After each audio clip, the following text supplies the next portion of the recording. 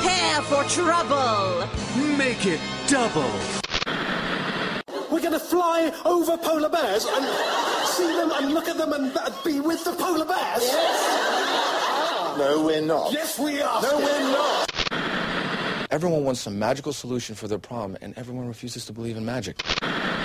Two True Freaks presents Hope of All Trades, hosted by Hope Molinax, talking like a man and fangirling like a lady since 2010.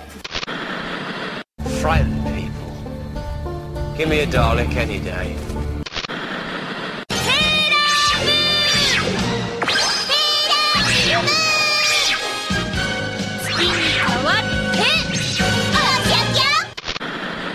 Okay, dude, better get ready, because here comes the thunder!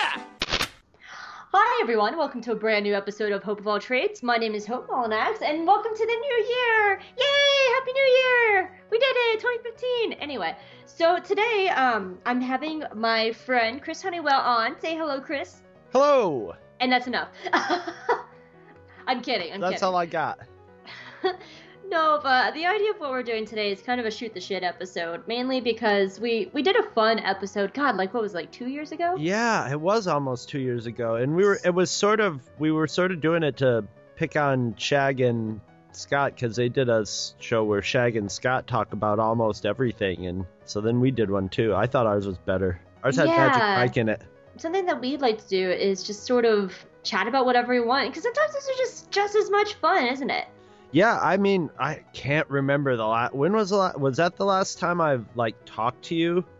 Like voices talking? Yeah, I think voices talking, because, like, we've talked from about other things. And stuff. So. Yeah. Oh my gosh, I miss talking to you! And it's funny, and you know what Hope and Chris talk about in IM?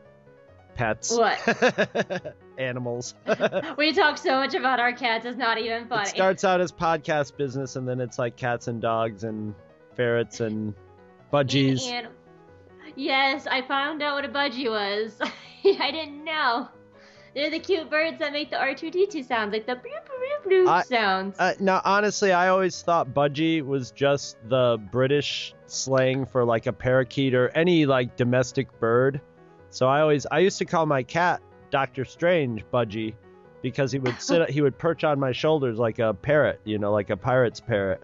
It was the only reason I found out a budgie is like a certain kind of bird is I saw the video of the budgie that had memorized all the R2-D2 sounds and would just regurgitate them, and I was just like, you know what, I want one of those.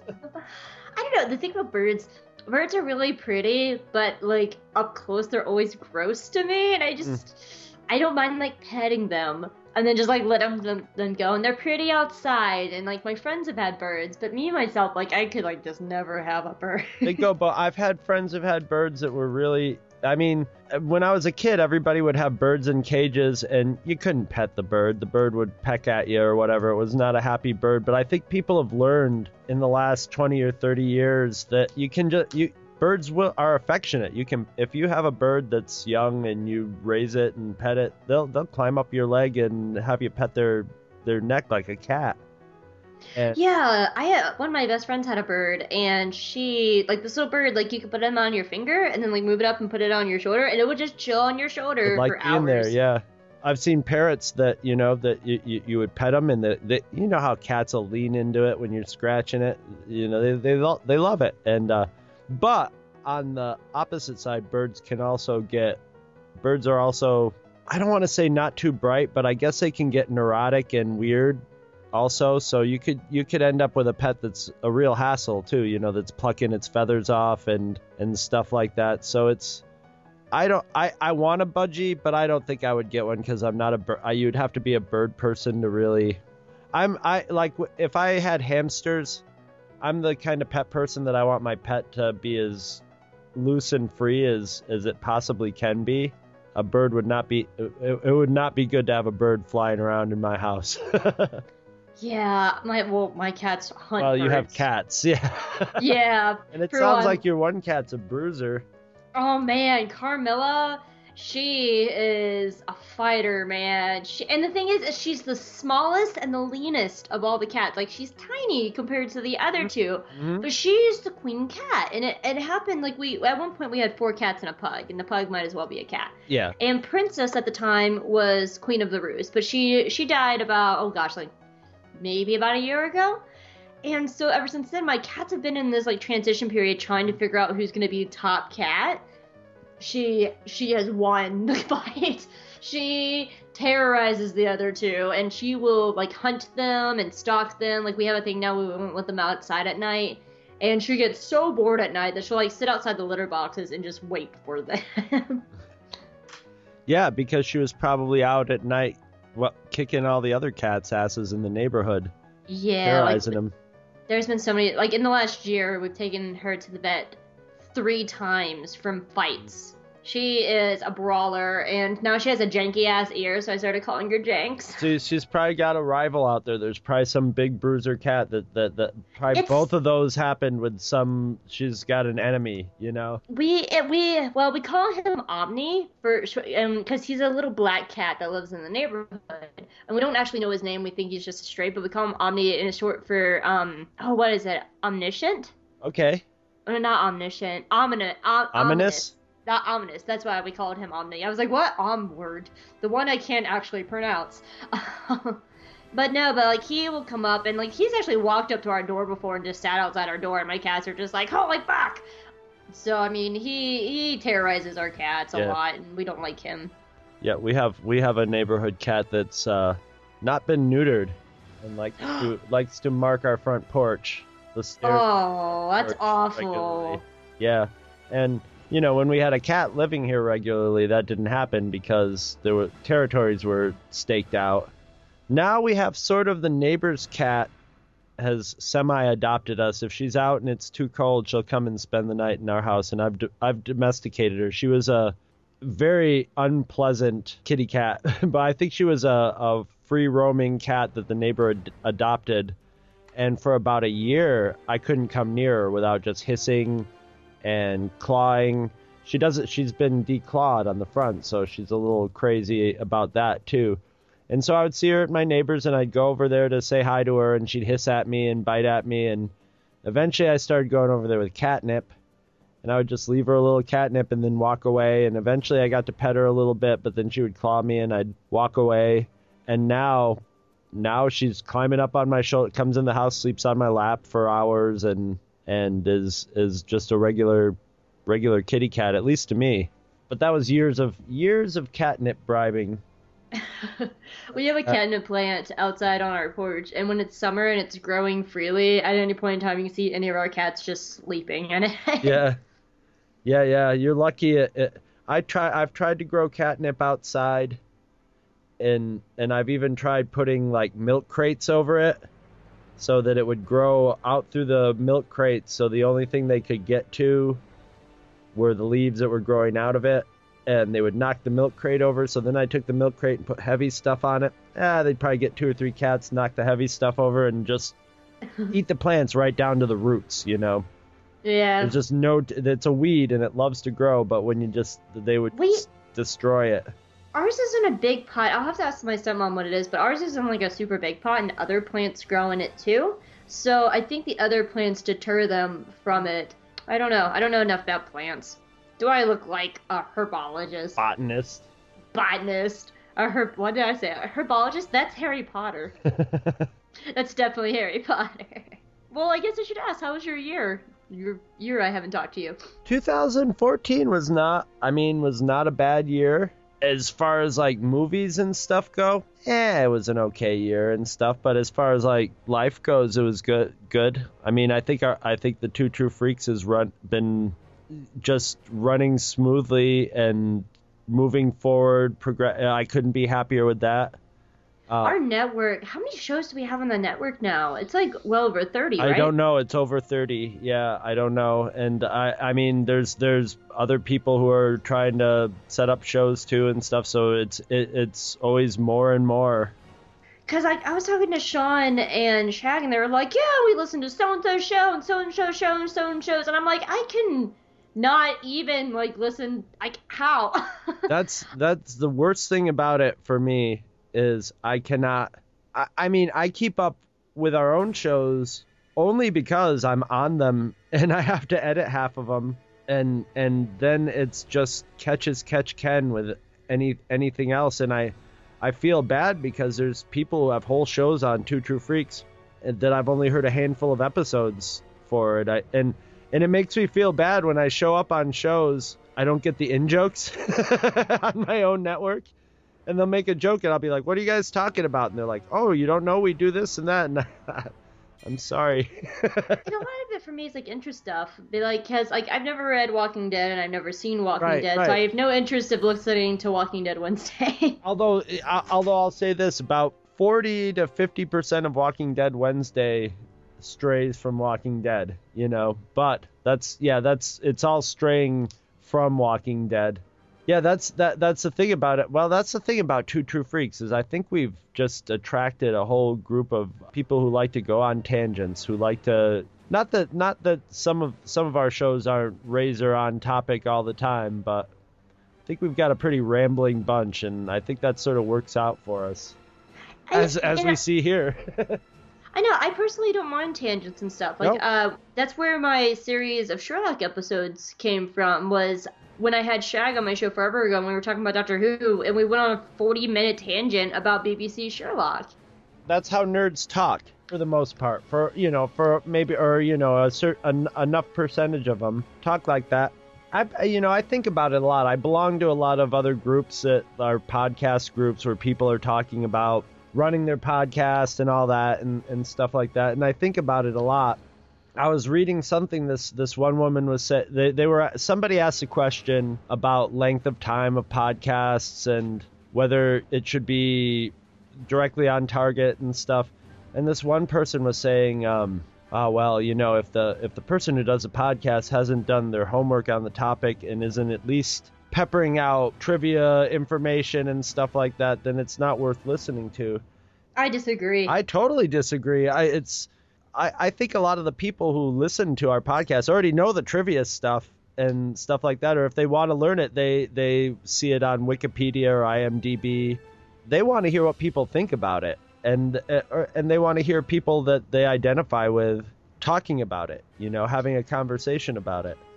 Length of time is always something I've always debated with a lot of my friends. A lot of my friends have hour-long shows, and they feel like getting into the hour and a half plus is too long. I can sort of see that because a lot of my really long shows, like my 2-3 hour shows, have some of my lowest downloads. While my what about your 4-hour shows? Oh God, yeah, those are marathons, and those are marathons to edit. Oh my God, I think my last 4-hour long show took me like 3 days straight of working like 8 hours just to edit. I can imagine, yeah. But I mean, like, I can understand where they're coming from because a lot of my hour-long shows have more downloads because they're faster listens. But at the same time, a lot of, when I see, like, fandom shows and stuff like that, I feel like they don't always get to the meat of the show in hour-long formats. And then, and that's why I choose to have longer shows because especially the way my show is set up, I have specials. And so in my specials, for example, Cabin Pressure. I had a Cabin Pressure show. It was 4 hours long. I'm probably never going to have a Cabin Pressure special again. So, of course, I'm going to talk about every single thing I can fit into one show. So I don't mind. But then, like, a lot of these even with my friends that have these, like, hourly shows weekly when a show is running, they're weekly, so they have 22 episodes to talk about this, like, one situation in a season. And I still feel like they don't always get to the meat of it, like, the characters, like, or the plot or the themes. They just kind of like, oh, hey, we liked this. Here's the news. Here's some feedback. Yay. And it's not just, I just felt like I totally called out one friend. It's all my friends that do this, that are podcasting. Like, I don't feel like they ever get to it's like surface podcasting. They're just treading the water and they're not like diving deep. There's some people who wouldn't dream of making a podcast more than 5 or 10 minutes long, or 15 minutes would seem too long of an attention span for people in some levels of podcasting. We've talked about cats and podcasting and we're already like 22 minutes in according to my counter. Right. Exactly. But I mean, I don't know. But at the same time, it also really works for a lot of people because a lot of people do like kind of the Reader's Digest version, and I can understand that. Well, I don't know. It's a really weird topic. I've always been interested in. I've not been happy in the course of my life watching people's attention spans for media become shorter and shorter and shorter, or for anything, to where everything becomes a sort of Cliff Notes grab for attention. You sort of have to grab for attention with everybody else doing it. It started with YouTube. I if you remember the early. There's still people who do it, and they're amongst the most popular vloggers in the world. They put on that effective voice, and they go, "Hey, blah blah blah blah blah." They I will say, don't you dare diss Hank Green. I love him. I'm not sure if he's one of them, but they have a whole like affected personality, and they'll do a 5-minute, I like this, I don't like this, or I'm making fun of this. I was afraid that people were losing, in the early days of YouTube. I was lucky enough.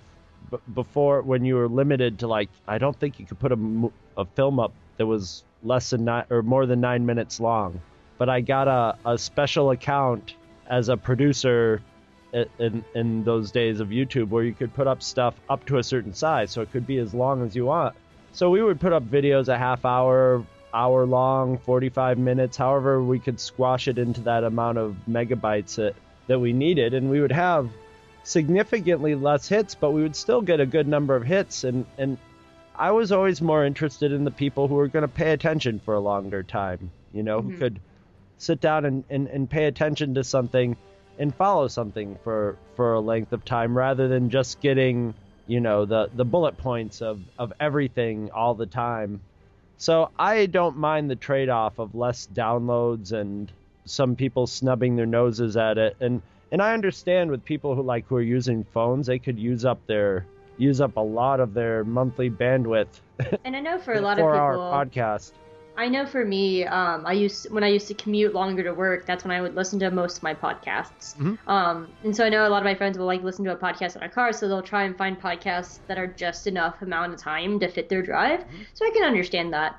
And I know people. Yeah. Well, a lot of the early fans of Two True Freaks were people with long day at a desk job, and there were a bunch of truck drivers too. Really? Yeah. Because they're driving, 10, 12, 14 hours a day. They could just listen to, and I mean, trucks these days, they have internet in them, so yeah, one of our earliest fans was a long haul truck driver, and he loved us because we would put out 3-hour, 4-hour shows. So he would listen to one show, and by the time the show was over, 3 hours passed. Yeah, exactly. And that's how Scott Gardner found out about podcasts. That's basically how Two True Freaks got started. Is Scott Gardner was walking around in his job, and it was a job that he was doing, all by himself. He wasn't working with other people, and he would put on headphones, and he got sick of listening to music all day, and started listening to the podcasts and noticed, wow, my day goes by a lot faster when I'm listening to people talk about comic books. Oh, I did not know that. That's our roots. Yep. Right fast. I apologize, listeners, if there's any background noise. We're putting in a new stovetop in our kitchen right outside my door, so I do apologize if you guys hear any background noise. That's us getting a brand new shiny stove. Excellent. I know, I'm excited. Our cats are really excited about the boxes. Oh, I'm sure. There's one, oh my god, it's about the size of my bed. It's what the stove actually came in, and it's huge, and at one point we had 3 cats trying to get into it at once. They couldn't see each other on the opposite sides of all the boxes, and 2 of them jumped and got really startled and fell off. So it's been fun. Boxes and cats, it's just such a strange thing that they like. Yeah. Anything that you can put all around them, just their head sticks out. They're happy as a clam. I saw that video of you torturing your pug. And that's the very typical pug behavior. That like if he had one side. The video I'm describing, Hope's cat or pug is sort of. Her name is Lucy. Lucy is mashed between the couch and one of the couch cushions on either side of her, and you're just sort of pushing her on both sides, And I wasn't even pushing. Like, I would just, like, let the pillow go, and it would just flop on her very lightly, and she sat there. It just stayed there, yeah, because she was getting pressure. Animals love to have that pressure on both sides to be sort of surrounded by something when they're in their safe, happy, home place. And that dog was probably just in ecstasy. It was just like, oh yes, getting pressed like a grilled cheese sandwich. I love it. Oh man, a pug cheese. That's gross. Anyway. Pug cheese sandwich. I don't know. Social media is a really funny beast. I remember my friends had a really great episode on their podcast about how, like, social media has affected television and movies now. Because before, like, hell, even when I was just a teenager, before, like, Twitter and everything, there was, like, no instant reaction to a television show. You would wait for, like, Entertainment Weekly to come out to see what the critics thought about it, or like, for TV Guide to come out and talk about the show and stuff.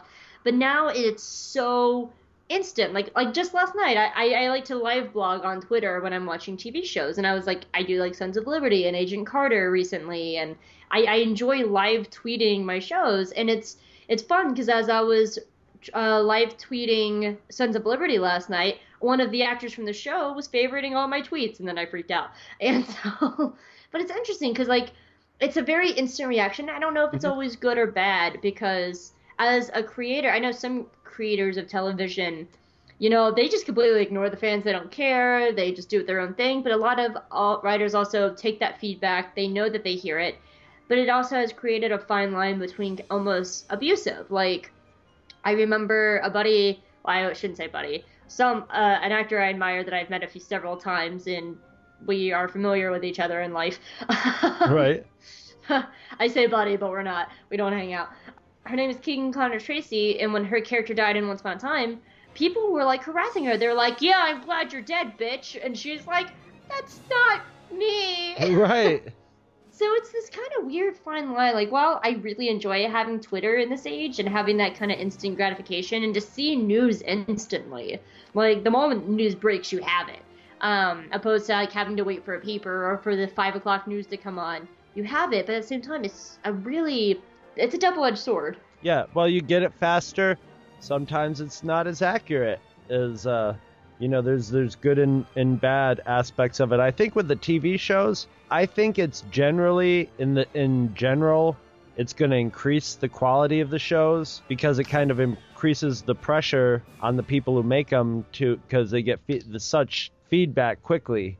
As far as the awful feedback, the awful stuff, though, I think when you become famous or you don't even have to become famous, just active on the internet, where if you garner enough attention, you get those horrible people, telling you that you should go kill yourself and stuff. And eventually you either reach a point where you have to walk away from it or just totally disregard it and say, okay, there it is, here it comes, it's going to come, and filter it out and find the stuff, because there's negative stuff that you get that's helpful, or it might not even be nice, but at least it's, like, accurate or something. And then there's just the trolls and the people, the trolls and bullies and stuff like that, and they just sort of come with the territory. I think it's been obvious in the last decade or so, TV has just been getting almost up to the level of movies. It's almost had to.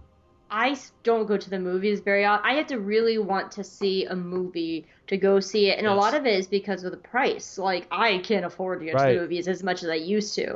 Like, I used to get to the movies all the time. I can afford it, but the thing is, like, I would rather a lot of stories go to a TV format than a movie format, because I'd rather watch 22 episodes of a well-developed thought process and characters and plot than watch 2.5 hours crammed together to try to get to a point.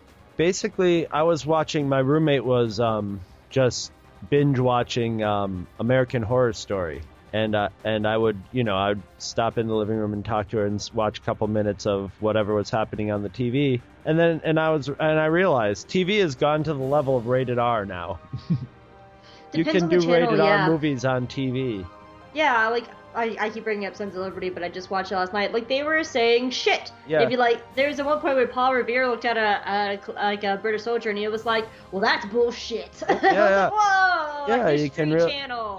That's the History Channel. You can have people speaking like people doing, the stuff that, there's not that bizarre language of TV where they had to skirt every, they had to figure out if you wanted two characters to have sex in TV, you had to do it through implication or... There's still a family line, though. Yeah. The family... Because, like, you see this a lot on, like, cable TV. Or not cable TV, network TV. Like, when you hit that, like, 7 to 8 o'clock hour, it's still very kid-friendly. Your 9 o'clock show's kind of getting there, but anything that's 10 and later is, like, really hot and heavy. Yes. Like, there's still that kid line.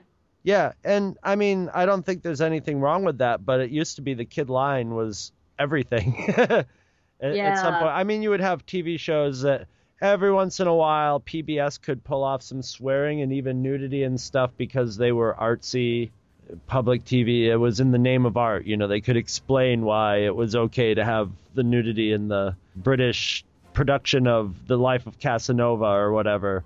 Yeah, nowadays, the way we view TV with Netflix and where, you really almost don't have to get cable anymore.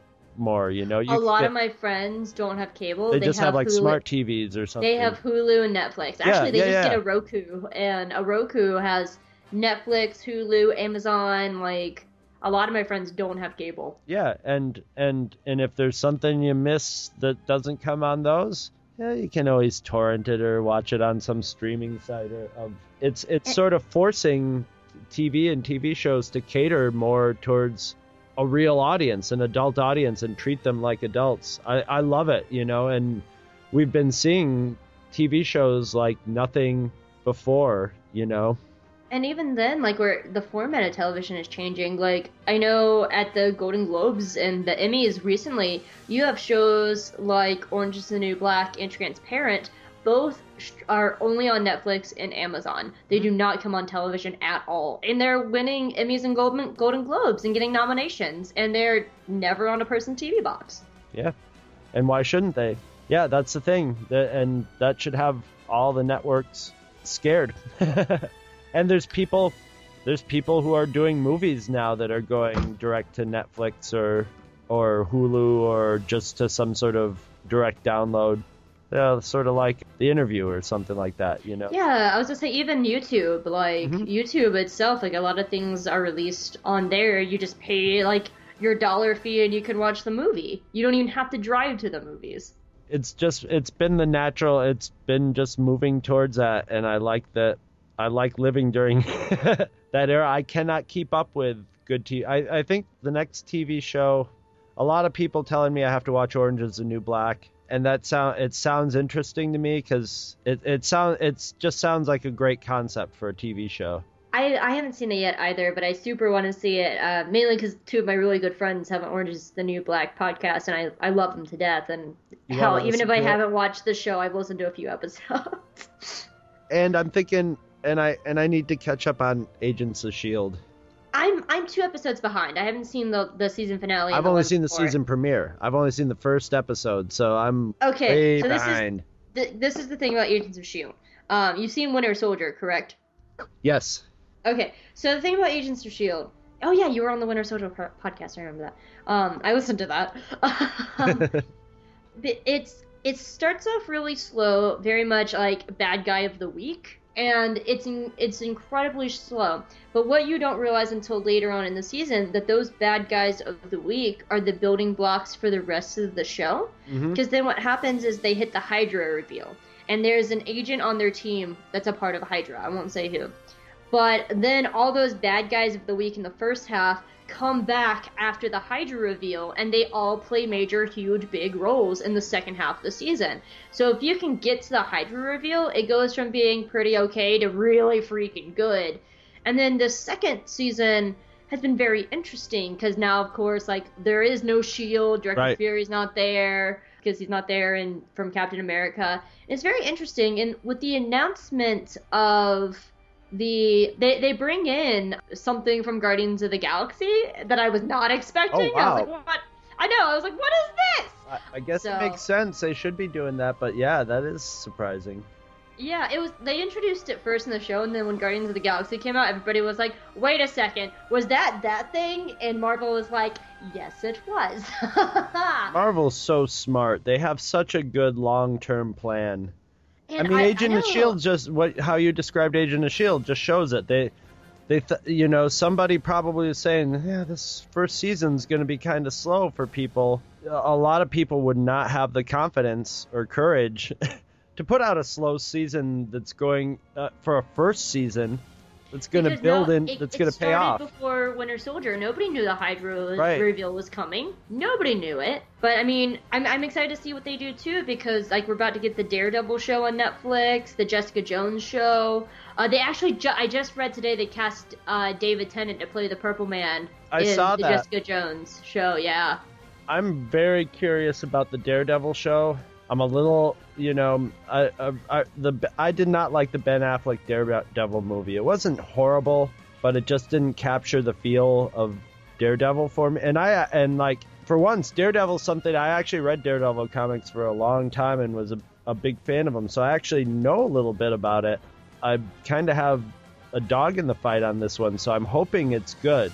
But it's like anything else, and I sort of like being on the outside of a lot of these Marvel stories because I don't have to worry about not seeing it the version that I want. Like the version of Daredevil that's ideal to me was in the mid-'80s when Frank Miller took it over, and David Mazzucchelli was drawing it after that and stuff like that. It was a very gritty crime story sort of thing, and I'm assuming, since that was the most popular period, that's what the Netflix show is going to be. But I would have assumed the Ben Affleck one would have been like that too, and it wasn't. But I'm hoping that was then, and this is now, where people sort of who are making, especially the TV show, TV shows and the Marvel movies are really having a keen sense of the characters and the feel for it and getting it right. I'm very excited about 2015. I'm going to be so broke because there's a lot of movies I'm going to have to see in 2015 in the theater. They're spread out, luckily. Oh gosh, there's one movie I still haven't seen that I keep crying over. I still haven't seen The Hobbit, the last Hobbit movie. I have not seen it. I don't know how I feel about seeing it because I love the first two, and a lot of the reports of the third one make it sound like I'm going to like it, but it doesn't sound as fun as the first. See, it's not supposed to be fun. Everyone dies.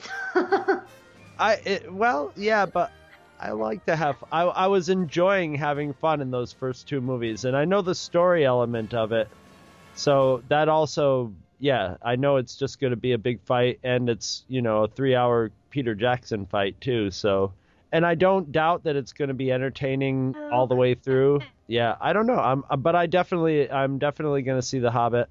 I'm kind of committed to it. I don't want to sound like I don't want to see it because I do. I'm probably going to enjoy it, but I'm just sort of afraid.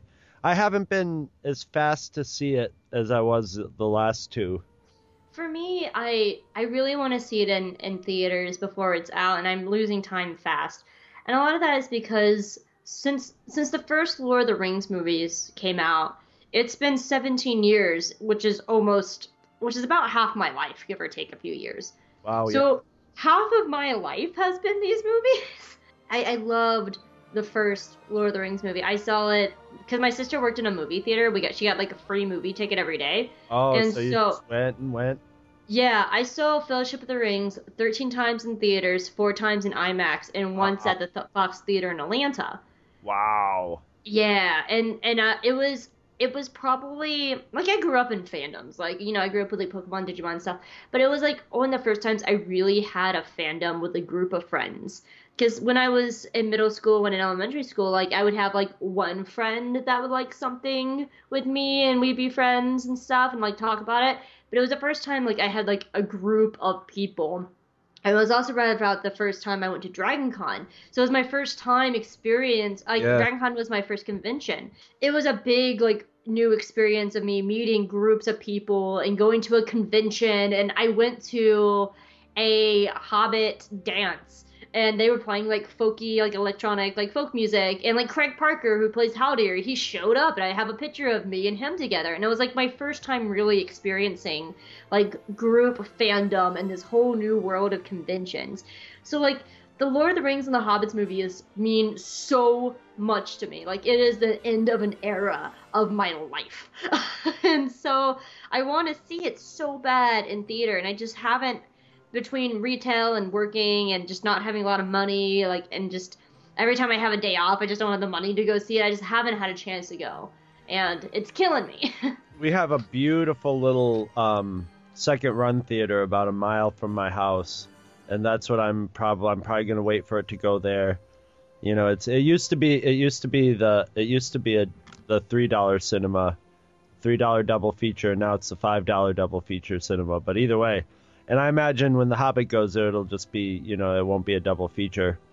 But it's one of the classic, you know, little Rialto sort of neighborhood theaters that's still intact. Family runs it, and the cat hangs out and will sometimes sit in your lap. So it's a great place to see a movie, but it's good. Well, it probably won't be that long before it starts showing up in places like that, actually, the way things go these days. I don't even think I have any dollar theaters near where I live. Actually, I kind of do. Look at that. I do have a dollar theater near me. I've only lived in this location for like a year and a half, so I'm still kind of learning the area. It'll probably hang out at the dollar theater for a while too. Well, it's made a lot of money, so I think it's made more money than the other two movies. Yeah, I hear it's one of the best ones around, like out. I don't know. My only thing about it is, well, for one, I know that they had to produce the Hobbit movies much faster than they produced the 3 Lord of the Rings. Because, to get the 3 movies out, they filmed all at one time, and it took, 5 years to film all 3 of them? Right.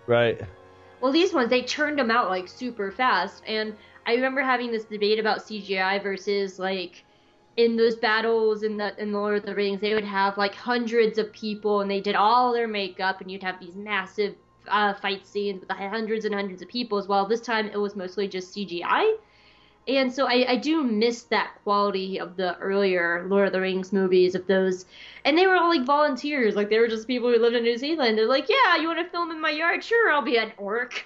yeah. Oh, I'm sure they would be able to do that for the Hobbit too. And I noticed there were some shots in the second Hobbit movie in the barrel with the barrels going down the river, where I'm pretty positive those were high-def video, almost GoPro level, you know? There were some of the perspective shots from the barrel. I think they had, you know, a high-def video camera, maybe about, my digital video camera, you know, almost a consumer grade. And I think they just were, I think there was some point where they were like, you know what? This is the best shot. Let's doctor it up a little bit so it looks a little more like film and put it up there. But that sort of filming on the run like that, I think it gave it a real energy that I think even the Lord of the Rings, this is where we get scandalous with me and the Hobbit, is I've liked the Hobbit movies more than the Lord of the Rings movies. Really? And not to say that I didn't like the Lord of the Rings movies. I thought they pretty much pulled off something that was pretty much considered impossible, and I considered it impossible. Especially after seeing the first crack at it with the animated Lord of the Rings, you know, from the 70s. Oh man, I love that version. I love it too, but it's pretty hard on the you know, just that it was really hard they were really had to give up a lot of stuff, and if they would have continued on with it, I don't see how they would have fit all the stuff that they needed to fit into it.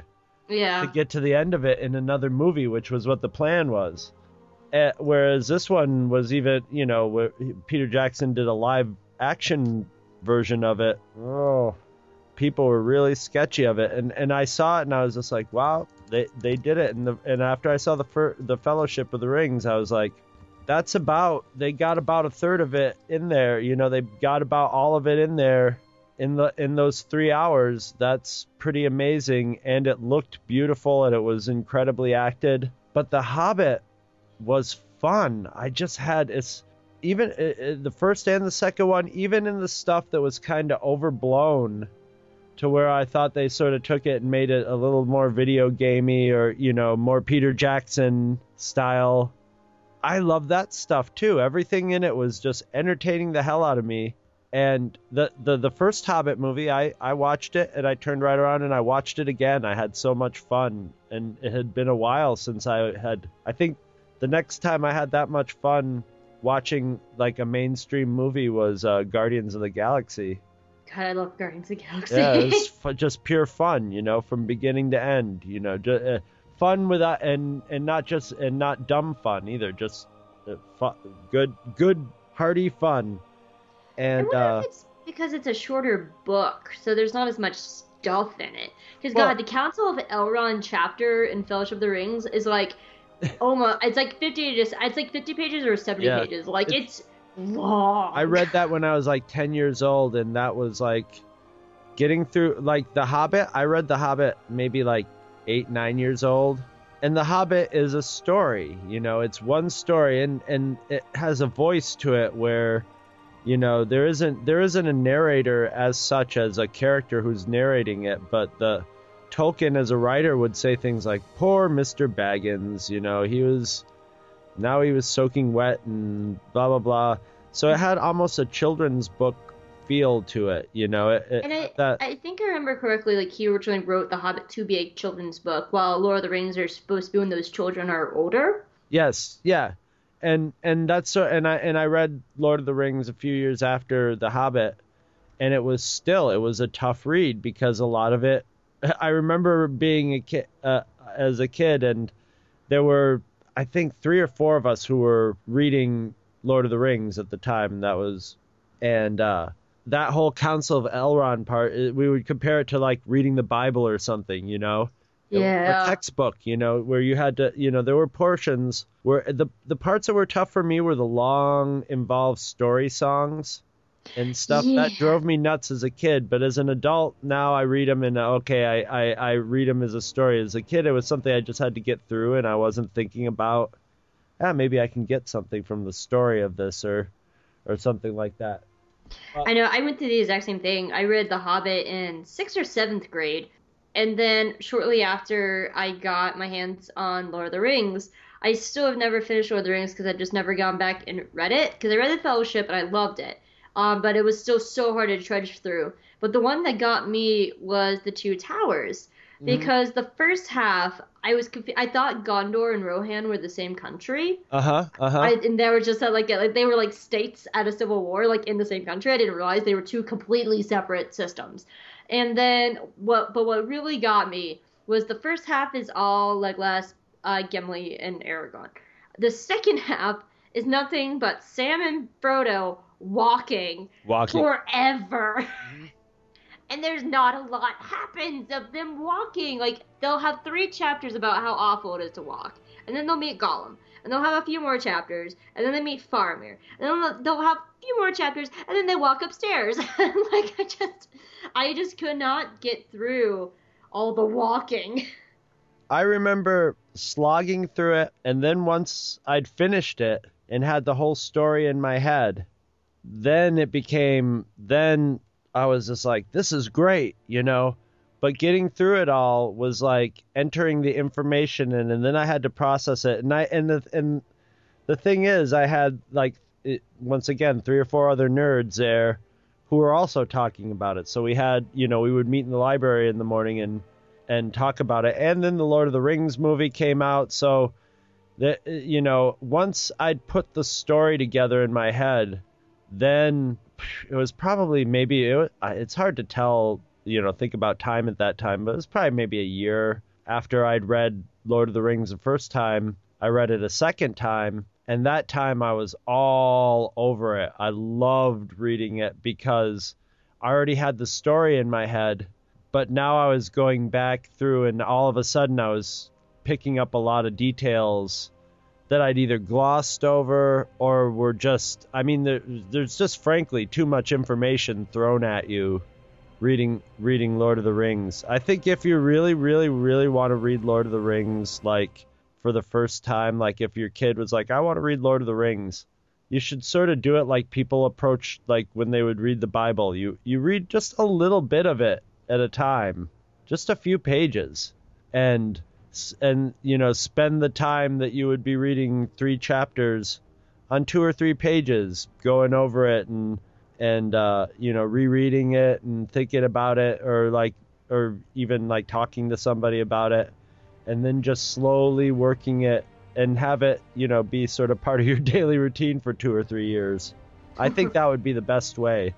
It would almost be like having a little TV serial. You could never do it because the kids would get their hands on the movie immediately and it would be all over.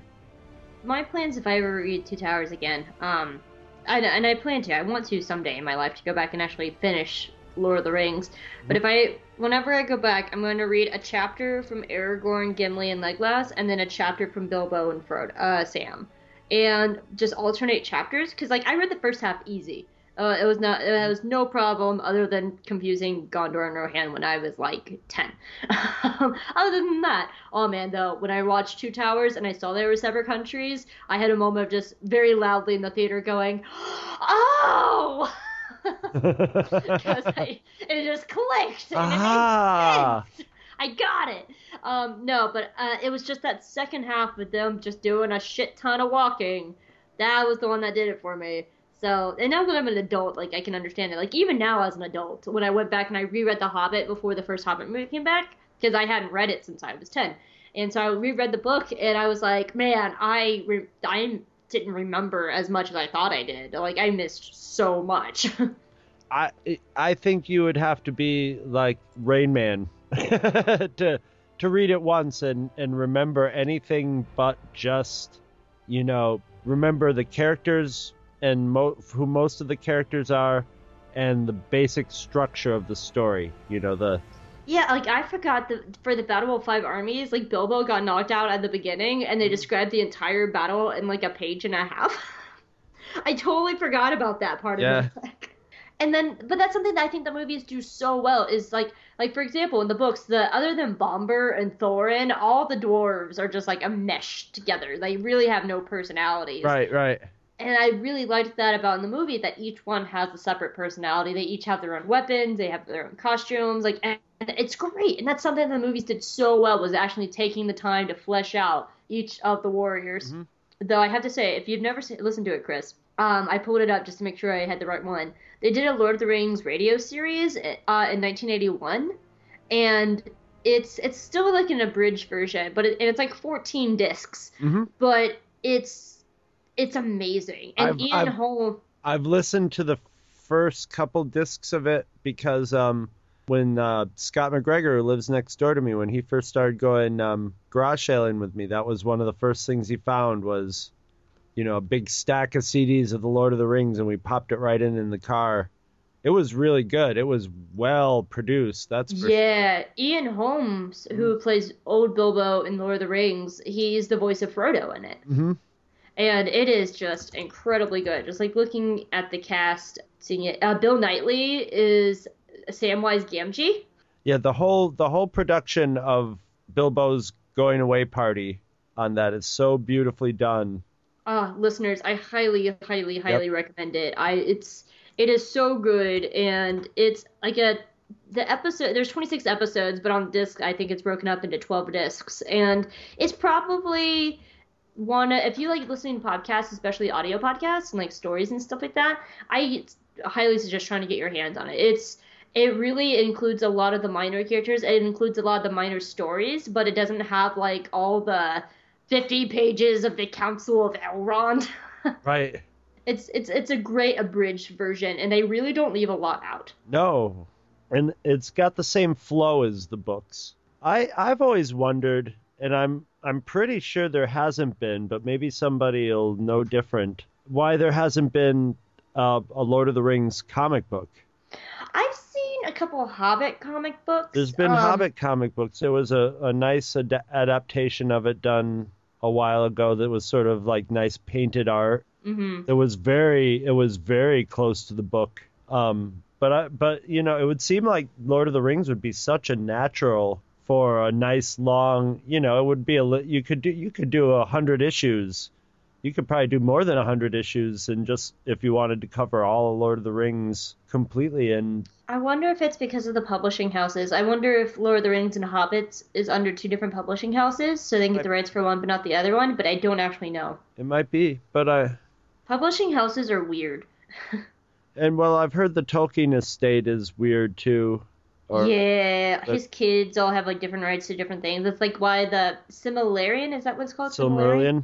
Yeah, the Silmarillion. That's why they flat out, the estate said they're not ever going to do a movie of it because the people who own in the Tolkien estates would not give up those rights, but the other person who owned Lord of the Rings and the Hobbits gave up those. Like, different people own different stories in the Tolkien estate.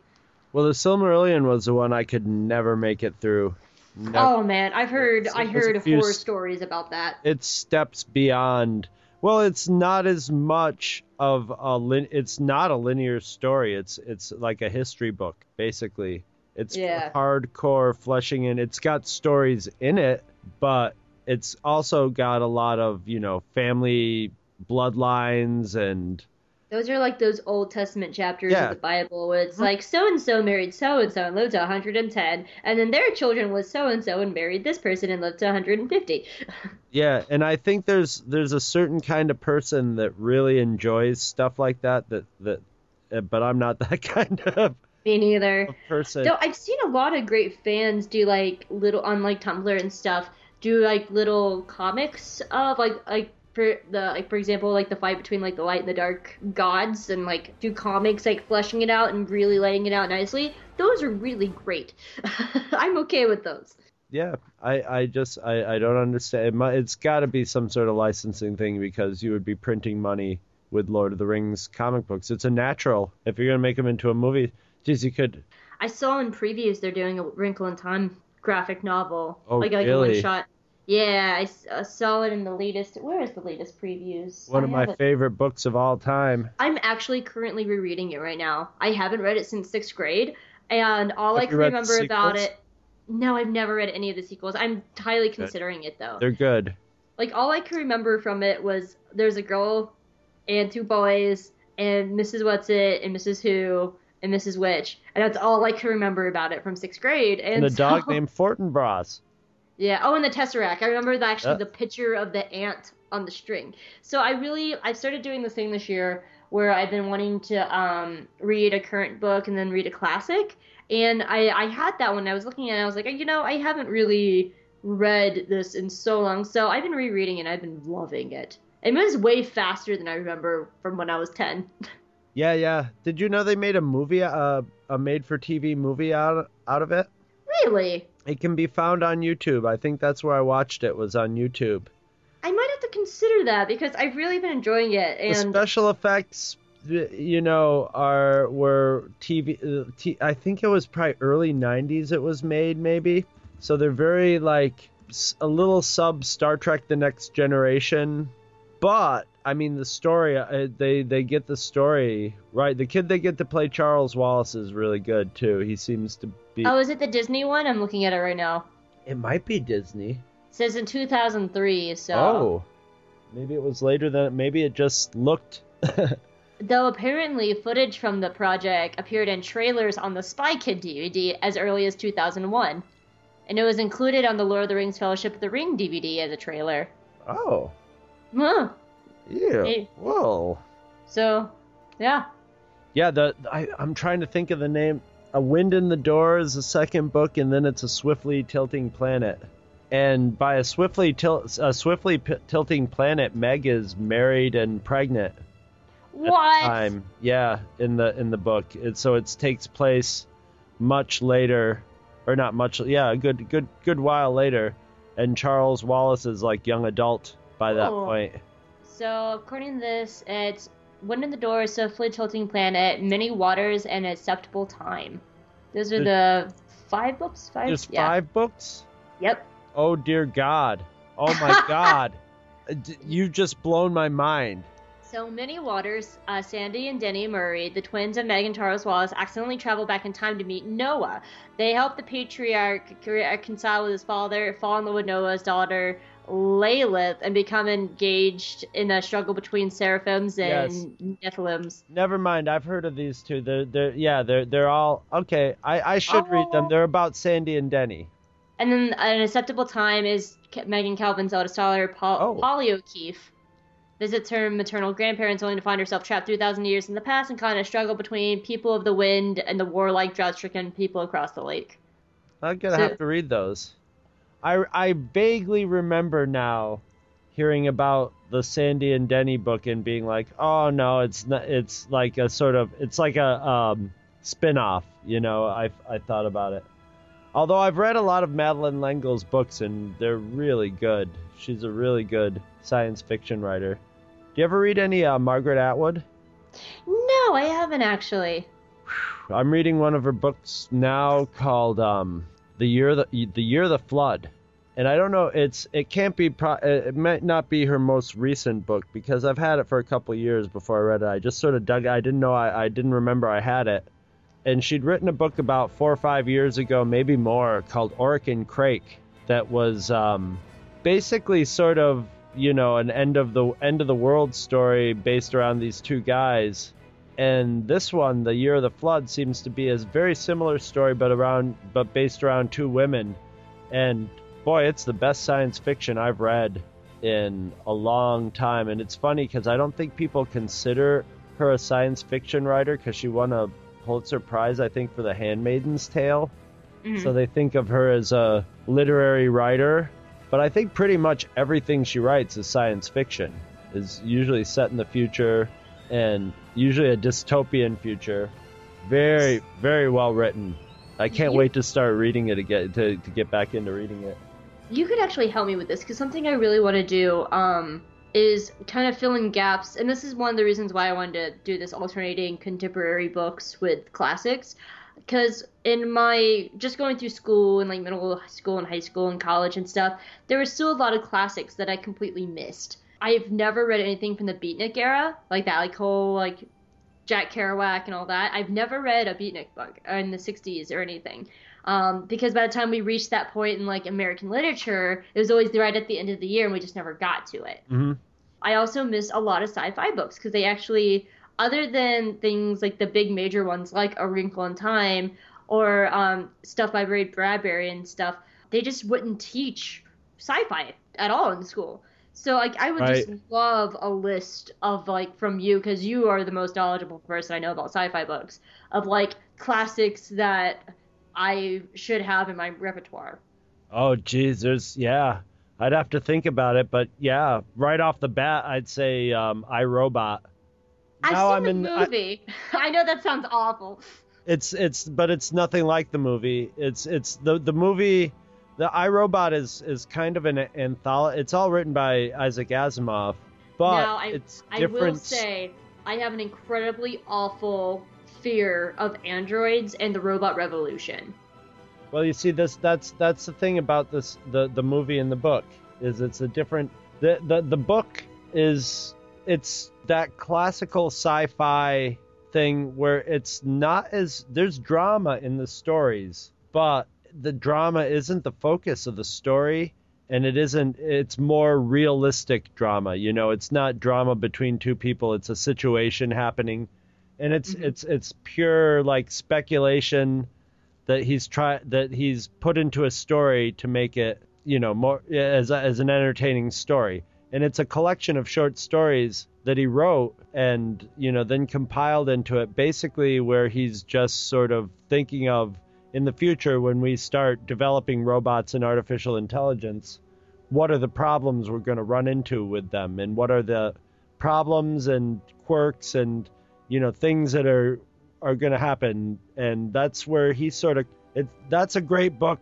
because he created, it's where why science fiction is important, because he created stuff in that book that is now actually being applied and thought about in the world of robotics. Every person working on robots right now knows the 7 laws of robotics. And I wish I could rifle them off. I can rifle off a robot. Yeah, Robert, a robot can never hurt a person. Or through action or inaction allow harm to come to a person. And a robot always must follow the orders of a person unless that order causes harm through action or inaction to another person. So he really thought about it and set it down, and the people who are doing artificial intelligence saw that and said, yes, this makes sense, and they're running with it. I don't know, man. I believe Stephen Hawkins when he said don't do it. You can say don't do it. You can say don't do it, but they're gonna do it. Yeah, Stephen Hawking said that AIs are actually going to be the downfall of humanity, and I fully believe that. It depends on what you mean by that's where you start going into, is it going to be transhumanism, or is it going to be the Terminator, where the robots are just like, we don't need people, or... No, man. Okay, so I know you've seen The Matrix. Did you ever see the Animatrix? Yes. The one story about like the history of the robots and like how they became to be and how they rose up and stuff like that. The one that actually like I contribute this movie as being like the base terror of my fear of androids. Okay. And it's the one where, like, the robot murdered a human because his human was going to deactivate him, and he said he didn't want to die. Jesus, I just got chills. Like, that scares the piss out of me. And the thing I love my computer, but I swear to God, if it ever becomes sentient, I'm throwing it out the fucking window. What if you pick it up and it just gives you sad little baby eyes, though, And I will throw it out the fucking no goddamn window. Over the balcony, and then I will go down to my car and run over it 12 times. Computer, please don't die. I know you're getting old. I love you. But if it becomes sentient, I'm gonna fucking shoot it with fire. So, but it could also go in the direction of where we start building stuff into, downloading our brains or stuff like that, to the point of where, how human are you? You could, if you dump your brain into a metal robot, is that a human in a metal robot, or is it a robot with a human brain? It could get to that point. It could get to that with nanotechnology and stuff, the way, as long as we don't totally destroy ourselves or run out of food or fuel or stuff. The way technology is advancing, eventually, it's like, all right, well, I've got things in my ears that make me hear better and stuff like that, and you just become... and the computers at the same time are becoming smarter, and the humans are becoming more computerized, and at some point maybe we'll meet in the middle, and there'll be some new life form or composite life form or changed. Yeah, it's hard to say, but it's a total possibility. Here's my 3 exceptions. My 3 exceptions. The only Android movie that I can absolutely be perfectly okay with, I love it, it's great, is Robin Williams' Bicentennial Man. Well, that's Robin Williams as a robot. Such a sweetie pot. I know, and God rest him. God rest his soul, but like that's one exception.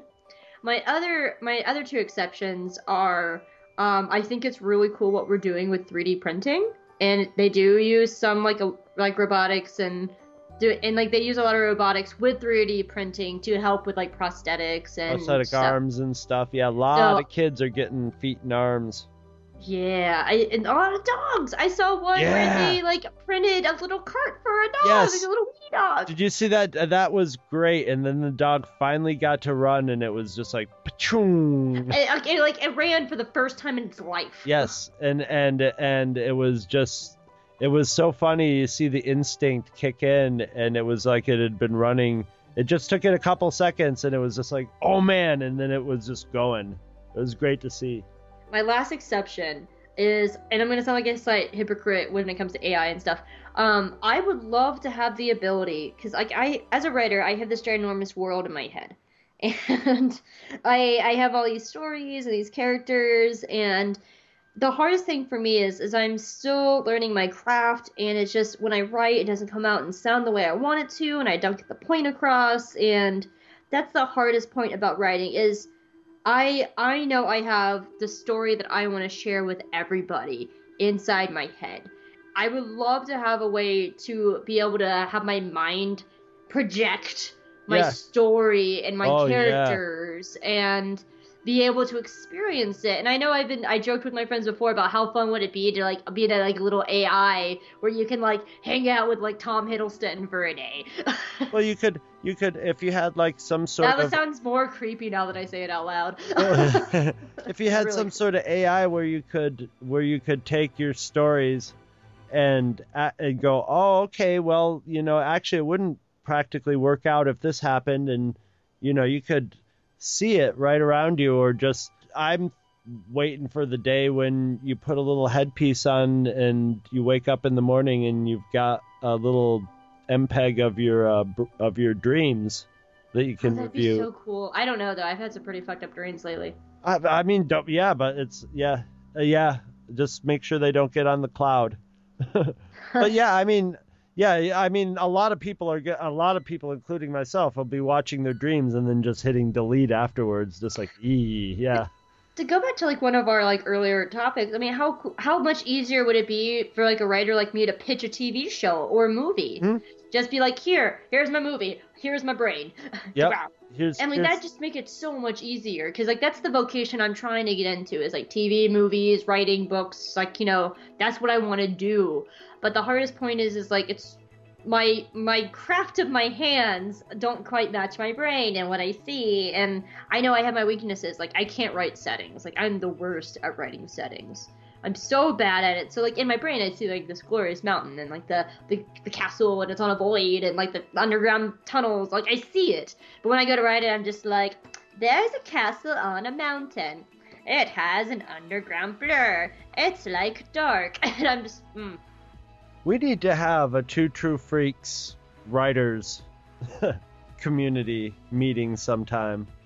That'd be fun. Because I think there's a lot of people who do writing on various levels who are either on Two True Freak shows or listeners. And I think it would be really useful to have a group of people. One of my dreams is also to have Two True Freaks be a publishing house. Yeah. Actually, I mean, to be perfectly honest, like there's so much e-publishing now. Yeah. With e-publishing, you could probably go ahead and set it up. Well, I mean, that's the thing, is it's that as something that you want to set up, it's very low cost to do, especially if you're doing it e-publishing, where you're either printing really small runs of the books or just mostly selling ebook versions of it. I mean, the hard part, that's easy. That would be the easy part. The hard part would be if I did it, I'd like to have like 5 or 6 really good books done and ready to go to be, it would be having the content that would be the truly hard part. Because, doing podcasts, and you're doing one that's mostly, you by yourself, that's even harder to motivate when it's just yourself. When it's more than one person, you got another person that you feel responsible to meet with and do stuff. And that's what makes writing so hard. Is writing is one of those things that you do as an individual for the most part. I mean, there's obviously there's lots of writing that's done as a collaboration, but that's mostly TV, movies, in different ways. I mean, South Park's sort of written by committee. It's written by a group of people sitting around a table shooting out ideas and then putting it together. Yeah, and then you have like with like cartoons and animation, you have storyboardists that come in too, right, and they'll storyboard out the shows. Right, but a novel, that's you and whether it's real or metaphorical, it's you and a piece of paper and the story, and that's it. I remember talking about that because like my senior capstone in undergrad was playwriting, and unlike all the other capstones, which were just because there's 2 semesters in a year, all the other capstones were just 1 semester. Mine was a year-long, 2-semester-long capstone, and the first half of the semester I would write the play, and the second semester I would get it ready and do revisions and drafts and stuff to do a play reading at the end of the year.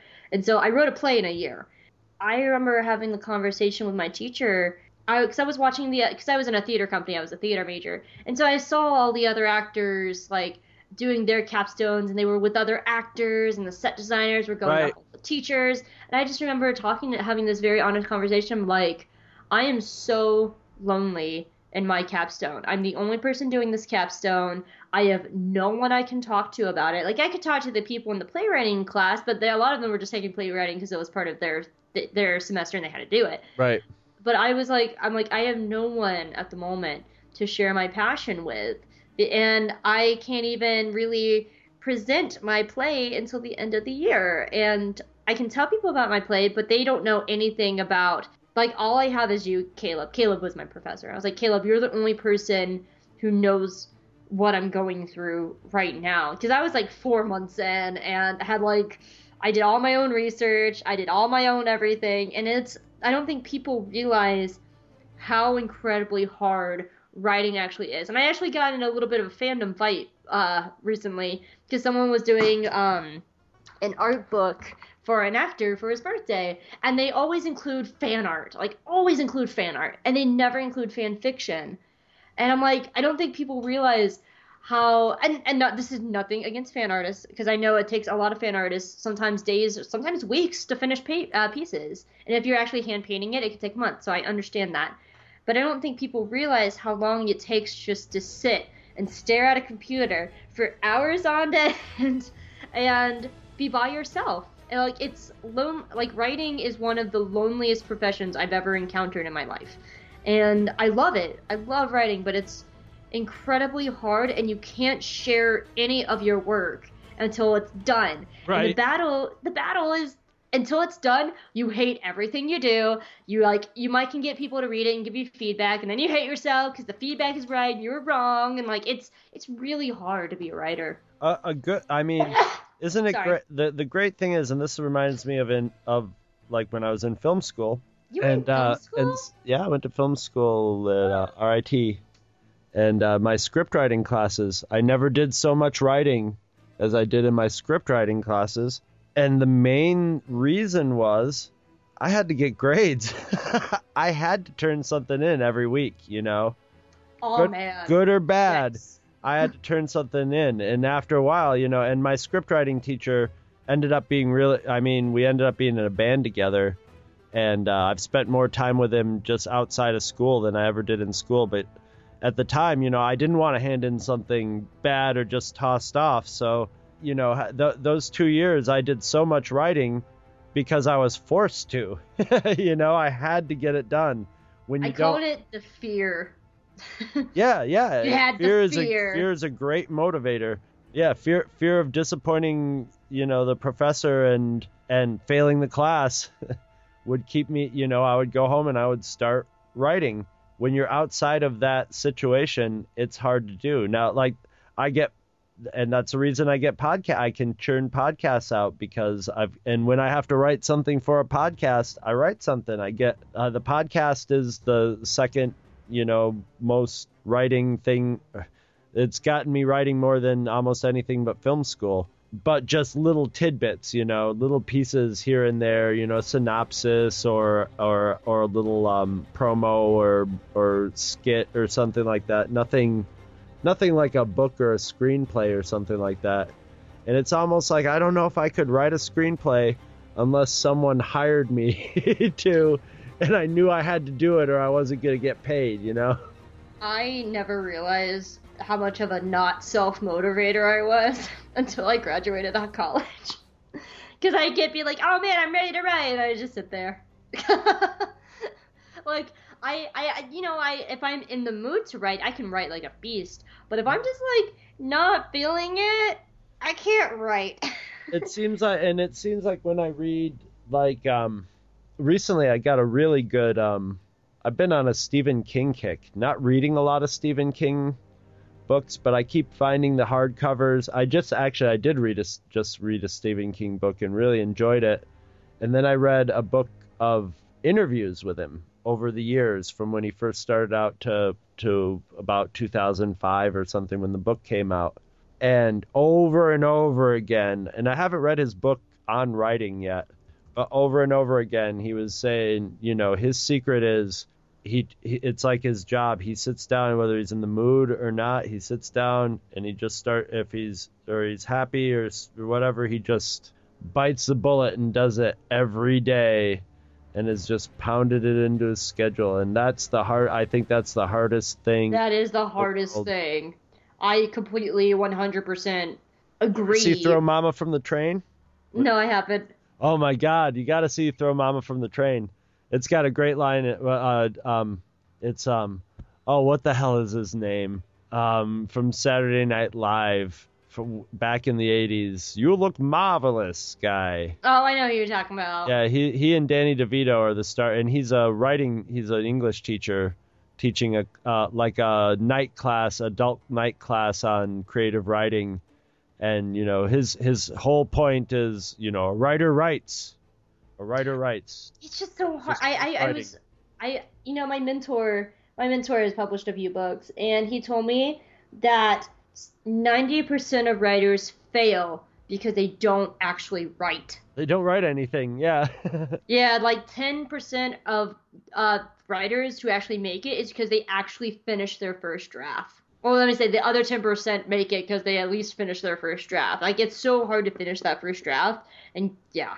I mean, when you have something, say, like 50 Shades of Grey becoming a bestseller, and you look at the whatever stew it was that made that so appealing to a lot of people. I don't know, but I don't think it was good writing. It wasn't good writing. It wasn't good writing that made that so popular. But there it is. I think it was because it was a modern take on an alternate lifestyle. Because I know a lot of my friends who are like into BDSM and all that were just saying this is a horribly abusive version of what we do. Right. It's not quite. Yeah. It's kind of like a weird outsiders. Not that I'm an insider to BDSM, but I remember what did I read? I read like a book I read The Story of O and a Desaad book for an English class in college. They were sort of the same thing as I did not read all of 50 Shades of Grey. I started reading it out of curiosity, and I read about 10 pages, and I was like, you know what? I got it. And I cannot read a whole book of this writing. It's almost like a third grader who's never really actually had sex. Well, it's based off her Twilight fan fiction. Right, and that's. No, I will say it's totally worth it to find the video of Gilbert Gottfried doing a live reading of 50 Shades of Grey. Listeners, go pause, go to YouTube, find Gilbert Gottfried reading 50 Shades of Grey. And then come back and listen to me. The most erotic thing you've ever heard. You hear that? I'm on a big book thing. Basically, I'm looking for books all the time now. I'm just really into compiling. Not that I don't already have a huge amount of them, but I want more books. And I've been finding like trashy monster fiction books and stuff from the last few years, and I'll see them for $0.25 and pick them up just to see what the level of, you know, pulp paperback writing is. It's horrific. Yeah. Horrific. And those are people who are actively writing and probably making a living off it. So that's the thing is there's probably, and a lot of those 90% of the writers who never write a book are probably really good writers. There's probably a lot of really good books that don't get written. But there's a lot of really crappy books that are out there because those guys actually sit down and get it done. Same with movies. Same with with anything, you know. I have some buddies from college and they do like little films on YouTube, and their stuff is actually pretty. If you like dark, weird humor, their stuff is really good. I'm not the biggest fan of dark, weird humor, so I don't. It's their group is Half Asleep. Yeah, you might like their stuff actually. It's Half Asleep. That's the name of their videos. I'll send you on. But like they're really talented guys, and I've acted with them. I've written plays for them. Like I've done stuff with them. And the thing is like there are so many worse people out there making professional movies, making millions of dollars. Yep. And not my really super talented friends. Maybe someday. You gotta hope so. But I don't know. I think it's also like the different kinds of writing. To like, you know, I have my new blog now and I love it. And I have just this month, I've written 3 blogs and I'm on my 4th one right now. And it's almost like how I was saying earlier, like when I get the urge to write, it's so much easier than trying to force myself to write prose. And there's a difference between writing reviews and writing prose. Like it's a completely different mindset and a completely different beast. And I like having the freedom of my own blog because then I can do whatever the fuck I want. I can swear and make dumb jokes if I want to because it's not anything. It's my professional blog, but at least it's me. Like I've tried writing for other websites before and they're like, this is a little bit too colloquial. And I was like, but I don't want the review of the worst episode of Once Upon a Time to sound like a formal paper. Well, it wouldn't seem like they would either. I know. Think about sometimes the amount of like stuff, like talking on like Facebook or a blog or something like that, and thinking how many books worth of text I must have written online. You know, not just like chatting with somebody, but like giving an opinion on something or, you know, talking about something and writing a little written paragraph or two. And I think about it and it's like that, books and books and books. And if I'd just been, while I was doing that, writing a story, maybe I'd have like 15 trilogies by now. I completely agree. I roleplay with a friend of mine on Skype, and it's just really quick. Like her character will say, like, well, we have a few going, like a few different, like 5 going on Skype. So like we'll put one in Thought Bumble, go down to the next line, do another one, and so on and so forth. And we do it just about every night. Like we've been doing it since I was in college. She's one of my best friends. We do it just about every night. And out of curiosity, I could go back 18 months in our Skype chat, and I copied and pasted 18 months and put in a Word document. It was like 900 pages. In 18 months, the two of us wrote 900 pages. Now, could you take that and pare that down to an hour and a half movie? Copyright reasons, no. No, okay, all right. They're like Avengers AUs. Right, but you just switch it. You can pull Marvel, 50 Shades of Grey No, out. I will say that's where one of my current main Once Upon a Time fan fiction originally sprung from this roleplay. And I've been developing the actual idea for it for like 2 years now. And like working out like all the plots and the characters and stuff like that. And I finally get to the point where I'm actually sitting down and writing. And that's actually what I'm having the most trouble sitting and writing right now is because I want to work on the stuff that's like 50 chapters in, not on chapter 3. Right. So fucking hard to get through chapter 3. Yeah, my dream is I would love to get a bunch of writers together and do a whole sort of, you know, create a universe type of thing where you have all the writers sit down, create the universe and the rules. You know, this is what's happening. This is what goes on. And you know, set ground rules, get a whole bunch of characters and situations, and then just set the writers off in different directions. You know, this guy's writing this guy's story. This guy's writing this guy's story. But everybody's sort of in cahoots so when they cross streams, it fits together. Or, you know, maybe there's a group of people, everybody meets to work on a general cohesive storyline, and then everybody goes and writes their parts, and then it gets all mixed into one book. I would love to do that. Do you know how impossible it would be to get, like, 10 authors together? It depends on how you would do it. Because it sounds very similar to something I did with my friend Billy. We used to have this very long-standing role play, and it was actually an original story. So I've been trying for years to figure out how to turn it into a novel, and it's so detailed and convoluted that I just lost it. But the thing is like it's like an alternate version of like the daily lives of the apostles, like with Jesus, and like we had like this entire realm of angels and as our own characters, and all these different takes on the hell and the sins and everything.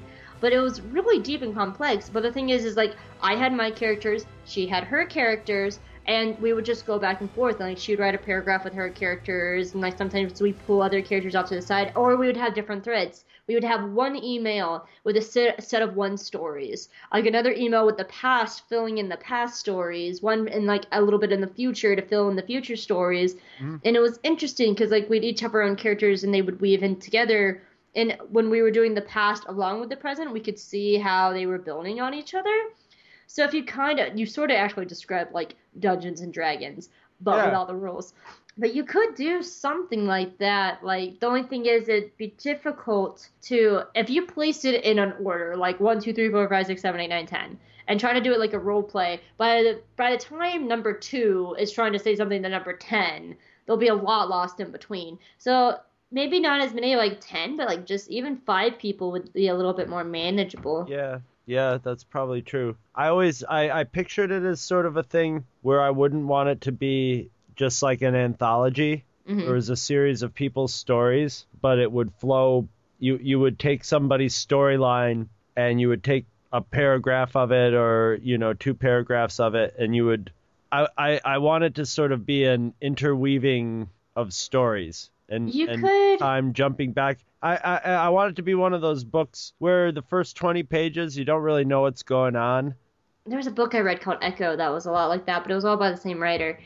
You could maybe like assign people to writers, so like maybe like have like a chapter and it's just those 2 writers going back and forth, and another like chapter and it's like 2 or 3 more writers going back and forth. But yeah, see, that's why we need the Two True Freaks publishing division, because then if we get a publishing division, it would be just like podcasts. And that's the thing, is that's all Two True Freaks is a motivation. Is the people who are working with it, it's our motivation to keep podcasts coming out regularly, to keep doing it regularly. And it's one of those things, it makes it sound like it's a chore to do, but whenever I'm editing a podcast, I'm having a riot, and whenever I'm writing anything, it's the same thing. Whenever I'm writing anything, I'm having a riot doing it a lot of the time. I really enjoy it once I get it done and I'm looking at it and I'm like, okay, that's done. But it's just getting to that point of starting to do it that's the hardest thing. Editing's my least favorite part of podcasts. I absolutely hate editing. But I think a lot of it just depends on who I'm with. I have some friends that I've had on my shows before, and they like take really long pauses when they talk. Yeah, and then you're spending the whole time cutting out. You'll be cutting out a few of my ums, I'm sure. I don't know. It depends on how fast. And that's the other thing. It depends on how fast I want to push out the show. Sometimes I'm just like, fuck it. Yeah. But if I have a lot of time, then But I prefer shows like, I also really like the kind of like the all natural, just like talking, because I'm going to put music under all of this. Right. So it will fill in a lot of those gaps as well. Because I say a lot as myself, as I just said. But I mean, I just said again. It's one of those things you don't notice it until you do it. I can see everything that you just said right there as a little bumpy wavelengths on the screen. Yeah. Separated by the pauses. I was thinking a podcaster, this would be a great podcaster t-shirt, it would be the audio wavelength, then a blank spot, and then an then just that little blurb where you see an then that other spot, and then where it continues off with the train of thought. I always see those. Somebody will be talking and they'll go, and then they'll continue on. And I can see what I just did on my editing board. And I think it should just be that wave with the little on it, and then maybe the word underneath it. And I think every podcaster that edits their own podcast would get that t-shirt, and everybody else in the world would wonder what the hell you were talking about. You should definitely make it like on Redbubble or something. Maybe put a on the is another one I say a lot. So I see a lot of I can tell a and an on it anywhere I'm talking in a podcast editing. As a matter of fact, sometimes I'll be listening to a podcast and I'll be ahead of myself cutting all my and out before the band gets to it. And I know that I'm not cutting out anything important. Yeah. I'm starving, so I'm going to go eat food. Yeah, I was wondering about this podcast, because this could ramble on for 5 or 6 hours if you just allow it to. So you're going to just have to find some point to... I know, we went from cats to podcasts to social media, TV, movies, Lord of the Rings, A Wrinkle of Time, robotics, androids, and AIs, and writing as a writer in podcast Not bad. Not bad. That's my notes. Yeah, and I guess it's these kinds of podcasts are usually always like the ending is always determined by some sort of bodily function, whether it being having to go to the bathroom, eat, or go to sleep. Yes, and So I'm eating very is much winning hungry. this time. Yeah, I'm pretty hungry too. But I just thank you so much, Chris, for coming on my show. I really appreciate it. I really like doing these Shoot the Shits episodes. I'd rather not wait another 2 years before doing another one with you. No, because when we were talking about this, we were like, we could talk about all the movies from 2014 and what we're looking forward to in 2015. We didn't even really have to touch on that too much. I know, and I was gonna like pitch modern comics to you because I know that you're more into like the older comics, but I'm into the current comics, and I was gonna pitch some to you. Yeah. Well, there we go. Well, we'll have to do that like very soon then. I will say to pitch one to you, Saga. It's by Image Comics. It's the best comic that's came out in the last 5 years. What was one? Was it you that? What was it called? Sex Criminals? Yes, Sex Criminals is also incredibly good. I read the first 4 issues of that and I really enjoyed it. The first trade is out. I think the second trade is out. Oh my goodness, I think it's out this week. It's just about to come out. It's in the next couple weeks. I won't talk about it, but I could say a lot about that because there's story elements in that link into some of my favorite conspiracy theories. So I think the writer's reading the same conspiracy theories as me, which is pretty cool. Yeah, that one. And then do you like Star Wars, Chris? I'm familiar with it. Do you like Star Trek? Yeah, that's pretty good. That's with Dr. Spock, right? Yeah. I like that one. And you like, do you like space operas? As long as there's not too much singing. There's no singing. Oh, good. A writing opera. Or do you like romances? Maybe. Do you like nudity? Yes. Do you like guys with robot heads that show their emotions as TVs? I almost as much as nudity. Do you like Game of Thrones? Yes. Do you like ghosts that can also be childcare nannies? Yes. So that's pretty. Are do there you like dogs bounty? that talk? What about dogs that talk? There's a cat that talks. Ooh. Yeah, her name is Lying Cat. She can tell when people are lying, and she goes, lying. I just described Saga. Saga, it's called. Yes, Saga by Brian Vaughan and Fiona Staple. Okay, so it's basically, I was hoping it was going to be like all that and more in Saga. Excellent. Yeah. The only thing I left out was the bounty hunters, so. I like bounty hunters too. Yeah, I highly suggest suggest dog it. bounty hunters, but Boba Fett bounty hunters. Well, one's a spider, she's like, you know how a centaur is like half horse, half man? Yeah. There's a spider centaur, spider bounty hunter, and so she's spider body, but body of a lady, and she never wears a top, so her tits are out. She's a booby spider. That's mixed messages, but okay, that's good. She's really cool. I like this doc a lot. So yeah, I mean, and the first trade is only $9.99. All right, I'm writing that down. So yeah, Saga. It's Image Comics, Fiona Staples, and it's Image. Yeah, dude, Image is so good. I've been going through a bunch of Image Comics. I've yet to find one that I was like, this is fucking awful. Image Comics is where it's at right now. I think it has a lot of my favorites. Though I will say, IDW last Wednesday, put out a Galaxy Quest comic, and it's a sequel to the movie. Really? It's a #1. It's gonna be, I think, a 5-issue run. Oh man, It is so good. I'm a big fan of the IDW Star Trek stuff, especially the IDW is doing Star Trek Fumettis now that are like comic book but photo Is form. it the one that Tony Chastain writes? It's all John Byrne.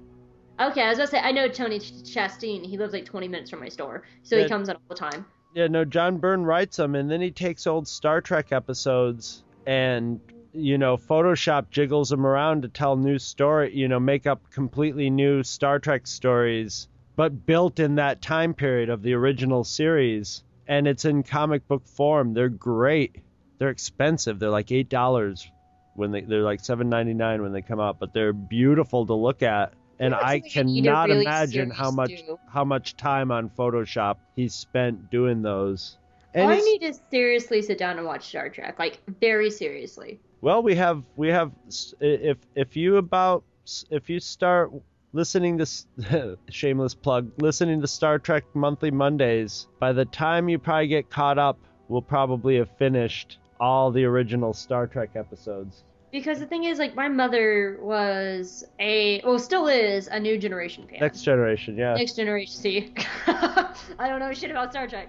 So I caught a lot of Next Generation stuff from my mom, and I've seen some of the movies, but it's nothing like I've actually ever seriously sat down and watched. And there's just so much of it. And then you have, like, the original stuff, too, and I just don't know where to start, because, yeah. Well, the good thing about the original season is it's only 3 seasons. Or the original series is it's only 3 seasons. Next Generation, if you're gonna, and I hate to say this because I'm an old school Star Trek guy, but if you were only gonna do one Star Trek, I would pick Next Generation because there's 7 seasons of it, and it's quality. In many ways, it's better than the original. In many ways it's better than the original because it built upon it and it knew what made the original successful, and it stuck to that and built upon it and expanded on it, and it was able to do a lot of things in Next Generation that the original series wouldn't have been able to do, topics that they wouldn't have been able to tackle and stuff. And the way the characterizations and stuff, it's pure Star Trek, and it's pure science fiction. The older stuff is wild and woolly and fun, though. It's colorful, and it's got Shatner and Nimoy. It's got great writing and acting. But it was sort of the trailblazer, so it wasn't sure exactly what it was doing. It was doing whatever it had to do to survive, too. And Next Generation is sort of like Star Trek comes into its own. That would be my advice. Well, if it's only 3 seasons, I might tackle Star Trek. I'll have to see. I've been trying to think of the best way to do this, so that's actually really helpful. Thank you.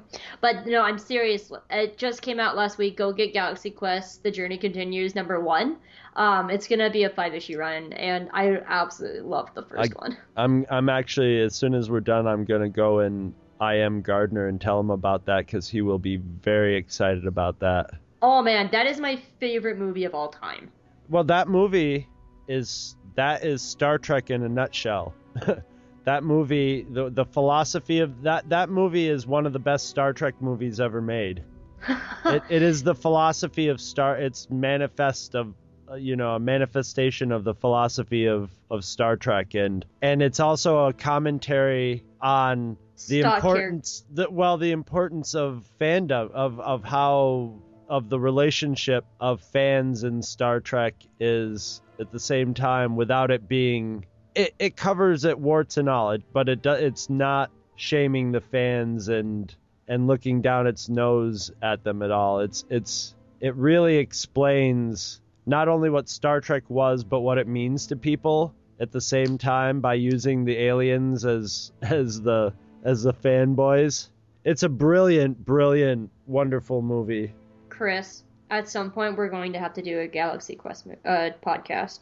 All right, you know there is. Scott and I did do it. Galaxy. I don't know if we did it. Yeah, I don't know. You guys. I don't know if we did it as a podcast or if we did it as a commentary, but we did do a Galaxy Quest at one time. No, that's my favorite movie of all time.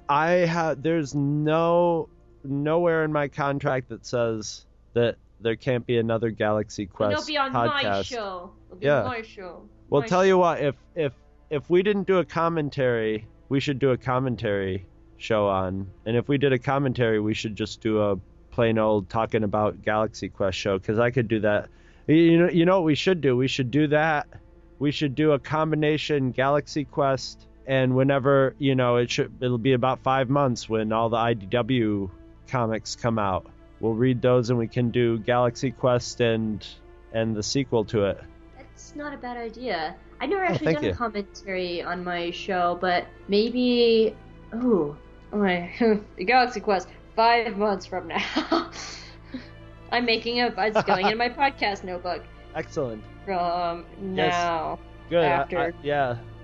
I'll try to remember too, but don't let me forget. Okay. I actually have Galaxy Quest written down because I may have to go to the comic shop tomorrow. Oh man, yeah, it was very good. Though I will say, I think the next trade of Sex Criminal. Actually, pick up Saga tomorrow too. Pick up those two. They're both written on my napkin, right? Oh, I will fucking send you money to buy Saga. Yeah, that will not be necessary. When it comes to Saga, all 4 trade paperbacks have been on the New York Times bestseller list, and number 3 came out like a year ago, and it's still on the list. It's sort of between that and Walking Dead. I've been seeing a lot of articles about how Image is sort of knocking it out of the park, while DC and Marvel don't seem to know what they want to do. Well, Marvel's about to fucking reboot their thingy again. Sure, why not? You know, they're rebooting their universe later. They're pretty much New 52ing it, but not quite. But when I was reading like the top, sorry, I'm trying to type in, do this at the same time. The top 10 comic or trade paperbacks of 2014. The top 10 trade paperbacks of 2014, 4 of them were Saga. Oh, okay. Yeah. Probably a bunch the other ones were Walking Dead, probably. Yeah, they had a list on previews. I'm trying to find it. I clicked into my Works Diamond account. See, Don't tell anybody. Marvel and DC are bringing their heroes to life, but those are people with a 50, 60, 70, 80-year history. IDW brought The Walking Dead into the public, everybody that I work with at my job who watches TV watches The Walking Dead, none of them really read comic books or anything like that. And that's quite an accomplishment for IDW, is bringing something new into the mainstream media. There are a few that I really like coming out of DC and Marvel right now. They actually just started this cute little one called Gotham Academy for DC, and I really been enjoying it. It's about 3 issues in, and the 4th one is coming out. Actually, I think it comes out this week. I've been really enjoying it. It's like high school drama and Batman. Okay, this is a comic. Yeah, it's called Gotham Academy, and it's about a girl named Olive, and over the summer, something happened to her. They haven't said what, but somehow Batman got involved, and he knows exactly who she is, and she's having these like horrible hallucination flashbacks of seeing Batman, and she's terrified of him. And then there's also the long lost daughter of the Penguin, and she has something.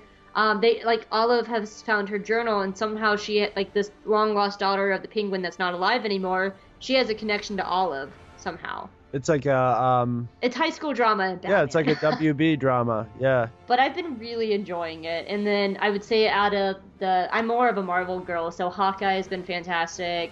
Miss Marvel has been amazing. I've been enjoying Bucky Barnes' Winter Soldier, but I also just love Bucky Barnes. Right. So that's just me. I will read any and everything with Bucky Barnes. But also Alice Codd is a fantastic writer. The Spider-Verse has been okay. They've been doing this Edge's Spider-Verse where it's every Spider-Man ever in one book, and it's okay. It's just it's a lot because it's like 20 Spider-Mans in one issue. So yeah, I just picked up my first Marvel comic since a few years ago. I picked up a couple Ghost Riders because it was the original artist from Walking Dead did them, and they looked beautiful. And I was just like, ooh, I got to get these. But I got the Marvel Star Wars #1. Ooh, so that's the #1 was fantastic. I liked it, but I cannot say it anymore because there's a hot and heavy Two True Freaks episode of Growing Up Star Wars that I recorded with Scott Gardner and Scott Ryfun. I hope people, it's opinionated, but I think we did a really because I think all 3 of us could have just come and said, I liked it or I didn't like it, and left it at that or something. But I think we really tore it up, not tore it up, but we analyzed it writing wise and character wise, maybe more like an English professor correcting a paper. Oh, gotcha. There nitpicks and important things, but we really went into critic mode. So it's gonna be a really interesting episode to see what people think. And I don't want to make it sound like it's maybe I'm making it sound more dramatic than it is. But what I'm trying to say, it's we really went in depth with it. We didn't just go hey, here's a synopsis of the comic. What'd you think? Oh, I thought the art was good and I thought the story was good. We like pretty much break it down panel by panel because all three of us have been out of our minds with waiting for a new Marvel Star Wars. We couldn't believe that it's here already, Mm-hmm. Scott and I devoted 4 years of our life to Star Wars Monthly Monday, covering all the old Star Wars comics. I think this one is Growing Up Star Wars number 5, so within 5 months of us finishing coverage of them, now we have a new batch of Marvel Star Wars coming out, so I don't know what we're going to do. And you have 3 batches. Yeah, there's a Darth Vader and a Princess Leia one, and I'll bet you there'll be other ones, too. Because Darth Vader is out this month, and Leia's out in March. I'm thinking once the movie comes out, there'll be a bunch of them, because then they'll have a lot of story to play with. Yes, you got to go eat. Oh, no, I wanted to read this. So I found the top 10 best-selling graphic novels and trade paperbacks of 2014. Are you ready? Okay, this should be interesting. It is interesting. Only one title on here is not Image Comics. Ooh, wow. Wow. So number 1 was Saga Volume 3. Number 2 is Saga Volume 1. Number 3 is Walking Dead Volume 20. Number 4 is Saga Volume 2. Number 5 is Walking Dead Volume 1. Number 6 is the newest, Walking Dead Volume 21. 7 was Sex Criminals. Or I take that back. Number 8 is the newest, Walking Dead Volume 22. Number 9 was Batman Court of Owls, which is the new 52 Batman. Oh, okay. And then number 10, I just have to throw this out, is Saga Volume 4. Volume 4 came out in December. Oh, wow. And it hit the top 10 best-selling trades of 2014. Wow. Image! Not bad. Yeah, not bad at all. So, minus Sex Criminals and Batman, it's all Walking Dead and Saga. Wow. That's really amazing. So, Chris, go read Saga. It's fantastic. And actually, the Volume 4 is all caught up to the current issue. You could actually start picking up single issues as when it starts back. That's what I always get. That's the thing. I need to just start picking up Image Comics just in general, and whenever they have a number 1 and checking it out, because it seems like there's a pretty high chance of striking gold. Because I love finding something that's great, like Saga sounds like it is, and then I love getting the trades and being able to go boom and catch up with it. But I also love discovering it and then having them just month by month and the anticipation, and I love that. Well, that's what I'm doing right now. With Volume 4 ended on a cliffhanger, and Volume 4 came out in December, and it's not coming out until I think the second week of February. So I've waited a fucking month and a half to find out what happens. I'm so excited. The Walking Dead is starting to turn up the flame too, month by month. They've had a couple good cliffhangers the last couple months, so sounds like the golden age of Image Comics. I know. I want to catch up on Fables too, which is Vertigo. You see, there's just no complaints. You got Marvel and DC are both, maybe their comics are not in the greatest shape, but they're putting out lots of movies and TV shows that are, for the most part, in total, very high quality. And then you got Image just mopping up the comic book market. So that means there's still a comic book market if you're doing... There are some good ones out there, though. I would suggest for Marvel, Miss Marvel. It's completely different from anything Marvel is putting out. And it's all because of Kamala is Pakistani American, and she wants to be a normal teenager and eat cheeseburgers and be cool and hang out with her friends. But of course her parents are like, no, wear this headscarf. And she's like, no. And then she gets superpowers. So she has to balance her really conservative religious family while trying to be normal, while having these superpowers that are going out of whack all the time. Miss Marvel is really fun. I really enjoyed that one. And out of DC, I've really been enjoying Gotham Academy, but also Gotham at Midnight. That is a fun one. It's like Gotham and Supernatural had a baby, and it was this comic. I was gonna say, it sounds like a horror anthology. It really is. It's really fun, and the artwork is beautiful. Gotham at Midnight is really fun. It's about this police guy, and he's like, I have to go check out why this one section of Gotham police aren't following their paperwork, and they investigate the supernatural, and so you have your guy with powers who's fighting the bad guys. You have your nun. There's a nun there, and she's doing her thing. And you have, like, the scientist guy trying to find out the science behind supernatural stuff. And, like, it's like this really mishmash team. Like, there's one girl, she's like, I don't want to bring all the fucking donuts. And so, like, Gotham by Midnight's been really fun, too. So there's some... And, Arkham Manor, Bruce Wayne loses his superpower. He's poor. It sounds like the, Did I say Bruce Banner? I meant Bruce Wayne. Bruce Wayne? Yeah, Bruce Wayne. Bruce Wayne loses his superpower. He's poor, and so he has to loan out his manor to be the new Arkham Asylum. Because Arkham Asylum is about to go bankrupt, and they're about to release all the prisoners. He's just like, stick them in my house. Oh, jeez. And so he's like, I've always wanted to lock them up. But then people start dying in his house. And he's like, there's a murderer in my house. And Gordon's like, of course there's a fucking murderer in your house. You jailed all the crazy people in your fucking house, Bruce. He's like, I know, but I'm poor. Wow, that's a crazy storyline. Yeah, so Arkham Manor, Gotham at Midnight, and Gotham Academy would be 3 titles from DC I would read. Miss Marvel... I still enjoy Hawkeye. I'm sad Fraction's run's about to end. It's been really super good. I'm going to miss Fraction doing that. And I enjoy Alice Cott's Secret Avengers. That's been a fun one, too. And don't forget Marvel Star Wars. Marvel Star Wars. Okay, I'm seriously going to go eat food. I'm starving. Okay, yeah, me too. My stomach actually growled when you said the word food. Cool. Well, thank you so much, Chris. And thank you guys for listening to Hope of All Trades. Where can people find you, Chris? You can find me at the Two True Freaks Network, which is at twotruefreaks.com. And there you will find the 30 or 40 podcasts Hope and I were discussing earlier. Spread all topics. And if you don't have a specific topic, you can always go to Hope, because Hope is Hope of All Trades. So you'll get everything here.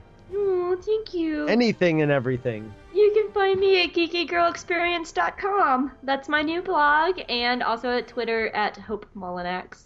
All right, well, thank you guys so much for listening. Thank you again, Chris. This is awesome. Let's not wait 2 years to do this.